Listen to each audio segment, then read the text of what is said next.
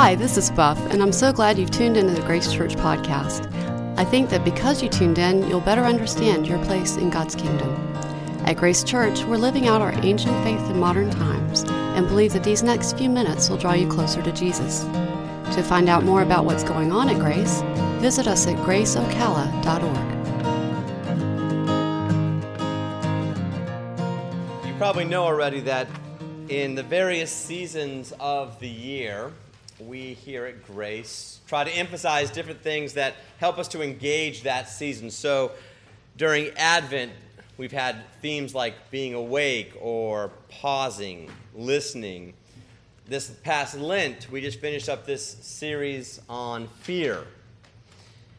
Today, in this Easter season, the second Sunday of Easter, I want to talk about gratitude. And what I'd love to happen is for this idea of gratitude to become something that becomes part of this Easter season, becomes part of us. Now, when we talk about gratitude, when we think about being grateful, it seems so simple, just being thankful, right? No, it's much more than that. The reason we know it's much more than that is because you and I have met people who are more grateful than others, who have more gratitude than someone else. And then when you meet those folks, you realize, oh, they're not just thankful. They got something going on inside of them. What's going on there? You see, gratitude is tied up in our expectations, our moods, our emotions. So how do we cultivate gratitude? Well, first, let's start with what it really is. Gratitude is when a kindness or some kindness exceeds our expectations. When a kindness exceeds our expectations, that's when we have this moment of gratefulness inside of us where we can show gratitude. Years ago, I was doing a school devotion here in the church, and I was teaching about gratitude, the idea of how we feel grateful when kindness exceeds expectations. And so I decided that once church was over and the kids were in school, I was going to drive over to Dunkin' Donuts on 40 and pick up several boxes of donuts and come back and then randomly pick classrooms to go into and give them those donuts. Because that would be kindness that exceeds, donuts are always kindness that exceeds expectations, right? That's a fact. So I go over there and I'm buying these donuts, and I decide while I'm in that line to pay for the bill for the car behind me. Now, if you've never done this before, it's a blast. I recommend you doing it today if you go through any drive-through. No matter who's behind you, just pay that bill and see what happens. When I decided to do it, I hadn't looked in my rearview mirror, so my first thought was, is it a minivan? How many people are there? So I decided to go ahead and just do it, and I pay the bill. But then my next issue in my head is, okay, I don't want this person to be able to thank me or anything like that. I just wanted to sort of do this act of kindness to exceed their expectations and then drive away. So literally, I just peel out of the Dunkin' Donuts parking lot. I had this little tiny car at that point, and I actually made the tires squeal, so I was very proud. So I get out onto 40, and as I can't help myself, though, as I'm pulling away, coming back to church, I look out my passenger window, and I see the guy now in line being told that his bill's been paid for. And he does one of these, like, thanks. Like he's trying to figure out if he knows me or not. And he's like, okay. So I drive away, like, mission accomplished. Great, that was fun. And then I come back to the school, and I just start picking random classes. And I go into these classrooms, and I give them their donuts and say, hey, these are for you. This is kindness that is exceeding expectation. And I have to tell you that all the children agreed. None of the teachers agreed. They all felt that there was not kindness at all in what I had just done. But then I got to leave, so who cares? So it was a great moment for them to see how this all can work out.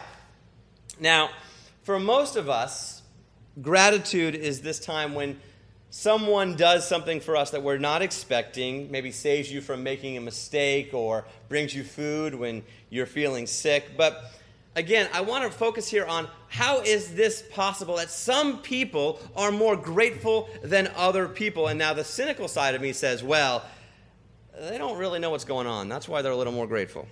They don't really understand the gravity of the situation. And if they did, if they were as discerning as me, they would be a little more staid in their gratitude. But I think I'm wrong. Because the thing is, there are these gratefully disposed people who I think understand something that I don't. Now, it's interesting here because if you are one of these gratefully disposed people, you actually stand in pretty stark contrast to our culture. And here's what I mean. Our culture, our society, is one based on merit. It's based on merit. And we believe as people, generally speaking, as a society, that people are self-sufficient and that we are masters of our own fate. But people who are gratefully oriented are hyper-aware of their continual dependence on others. Those who are gratefully oriented understand all the time, it seems, that they are dependent on their parents, their friends, their country, their co-workers, their community, on God. The folks who have this orientation understand that they're not going to make it on their own. And I love, if you haven't already, look at this passage in 1 Peter. It is so powerful. Let me just read this text to you. I love how this says, "Blessed be the God and Father of our Lord Jesus Christ!" Exclamation point. He means it. He's not kidding. "By his great mercy, he has given us new birth into a living hope through the resurrection of Jesus Christ from the dead." And Peter says, if that's not enough, into this inheritance that is imperishable, undefiled, unfading, kept in heaven for you. Here is a brother who is grateful. Now, his society was very much just like ours, based on merit, based on ability. But Peter understands his total dependence on someone else, specifically the Lord Jesus Christ. Peter has seen with his own eyes the kindness that exceeds expectation. He had hoped for a Messiah that would liberate the Jews from the Romans. Instead, he got a Messiah that gave new birth, a living hope, an inheritance that is imperishable, undefiled, unfading, kept in heaven so robbers can't destroy it, so we can't spend it too quickly and ruin it. Do you know what Peter knows? Do you understand what he understands? You know, individual autonomy is a huge value of our society. But I don't think it's the biggest value of the gospel. Matter of fact, I think Satan uses that to chip away at our gratitude, telling us that we don't need to be dependent. In fact, we're better off if we're self-reliant. Newsflash, you're not. You're not self-reliant, you never have been, and you never will be. And that's good. That's how God meant it to be. Our society says you get what you paid for. You earn what you deserve. Peter, Christians, and Jesus say, no way. It's never been that way. In fact, Peter says, I have been given much here on earth and in heaven. Much, much, much more than I've ever paid for. Those who are gratefully disposed understand that their family, their school, the mentors that you've had in your life gave you way more than you deserved. And if you have gratitude as a core element to you, then you know that already. Let me tell you what kills gratitude, destroys it almost every time. Fairness. Fairness kills gratitude because in an effort to make everything equal and fair, there's no joy, there's no wonder, there's just a lot more fairness. We don't want a world of fairness. We want a world of mercy Fill with gratitude. And 1 Peter gets it right. Rejoice, he says, even now, for a little while. After suffering various trials, he says, rejoice. Because God's kindness has exceeded our expectations. So let me give you a little test to see how grateful you are. If gratitude is a part of your life, or if you're a little more focused on the fairness stuff. Are you grateful? Do you have gratitude for people, even for your situations, when they don't work out? Did you hear that? Are you grateful? Do you have gratitude for people or your life situations, even when they don't work out? Depending on how you answer that question will be showing you kind of how your heart is oriented towards gratitude or how your heart is oriented towards fairness. Because if it's oriented towards fairness, when bad things happen, you say, this is not fair. Something else was supposed to happen. If your heart is oriented towards gratitude, you say, well, God's going to teach me something in here. Now, even the gratefully oriented are disappointed. But they are also quick to see that God hasn't given up on them. That he has not stopped giving them the benefit of his love and life. In fact, they understand how much more they have to be grateful for because they get to keep going. For the people that God has put around them, for the way in which they understand his voice better, for the dependence that we really have rather than the self-sufficiency that we're so often convinced that we've got. The truth is our society is not held together by a contract based on mutual benefits. That's what capitalistic ideologues sell us. It's not true. Instead, our society is this organic connection between each of us based on loyalty, fidelity, service, and love. This is the America that I see. Because the truth is, brothers and sisters, our reasoning ability, it's not that great. Our individual skills, not so impressive.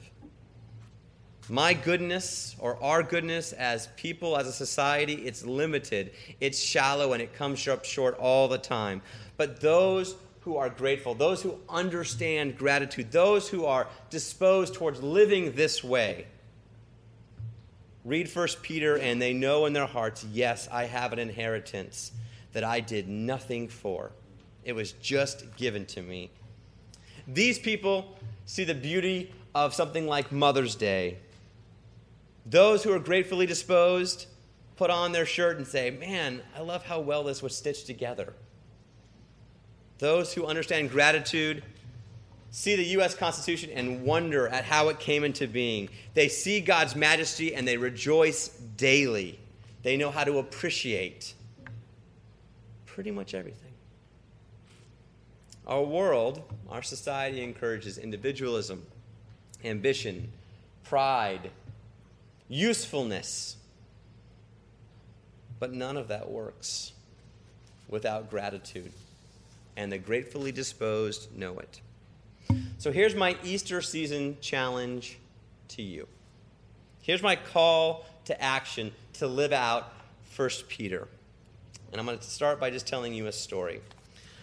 One of my kids texted me this week.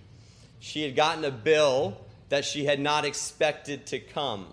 It was a bill for $3,000. She texted me that she was in deep trouble. So I texted back, call me.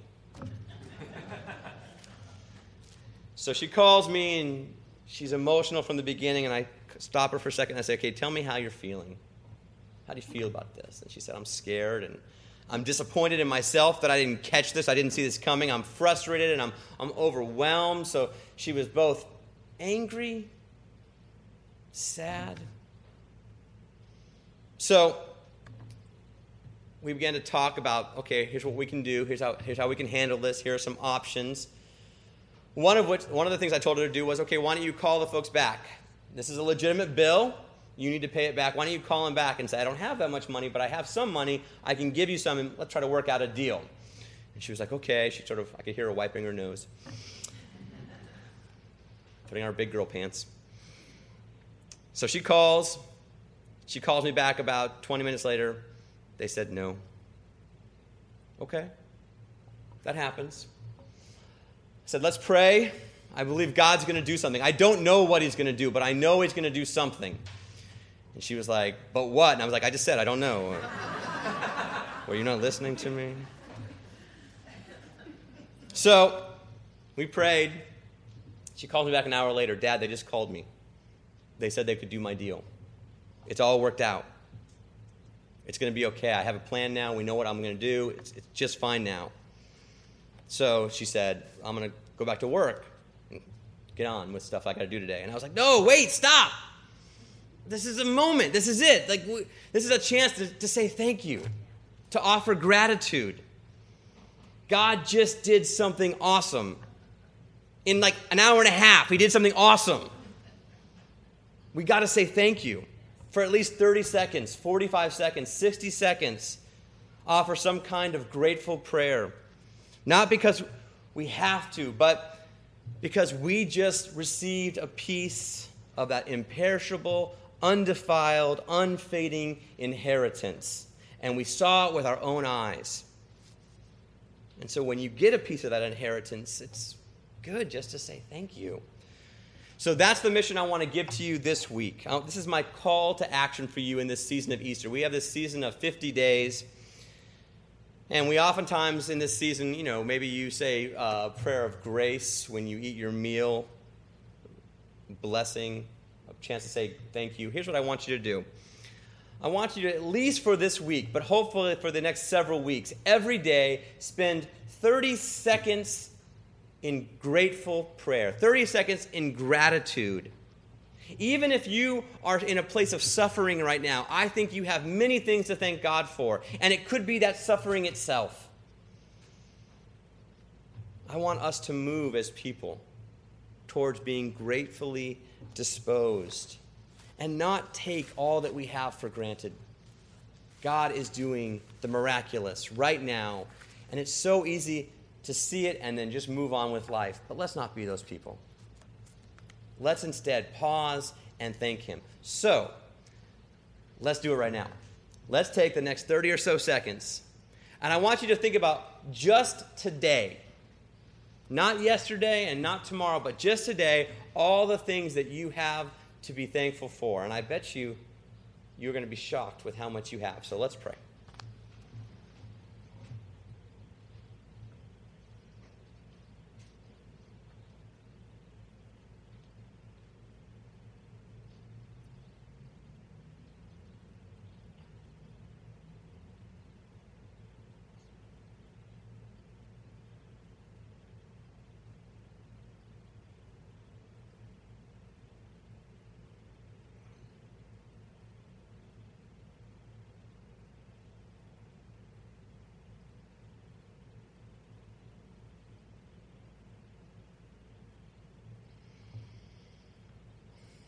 God, I thank you for that very quick 30 seconds, for all the things that you have reminded us that we have to be thankful for, the people that you put in our lives, the gifts that you have given us, the air that we draw into our lungs.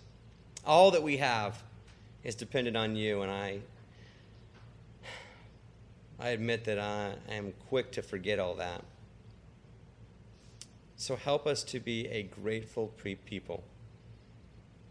People who are disposed to spend moments returning thanks to you. Again, not because we have to, but because it's just fun. And as we do that, God, help us to recognize your presence in all parts of our life and in the lives of the people around us. And help us to call each other to that place of gratitude. That when something great happens, we would inspire those around us to give thanks, to not miss that moment, to be in your presence. We ask this in your Son's name. Amen.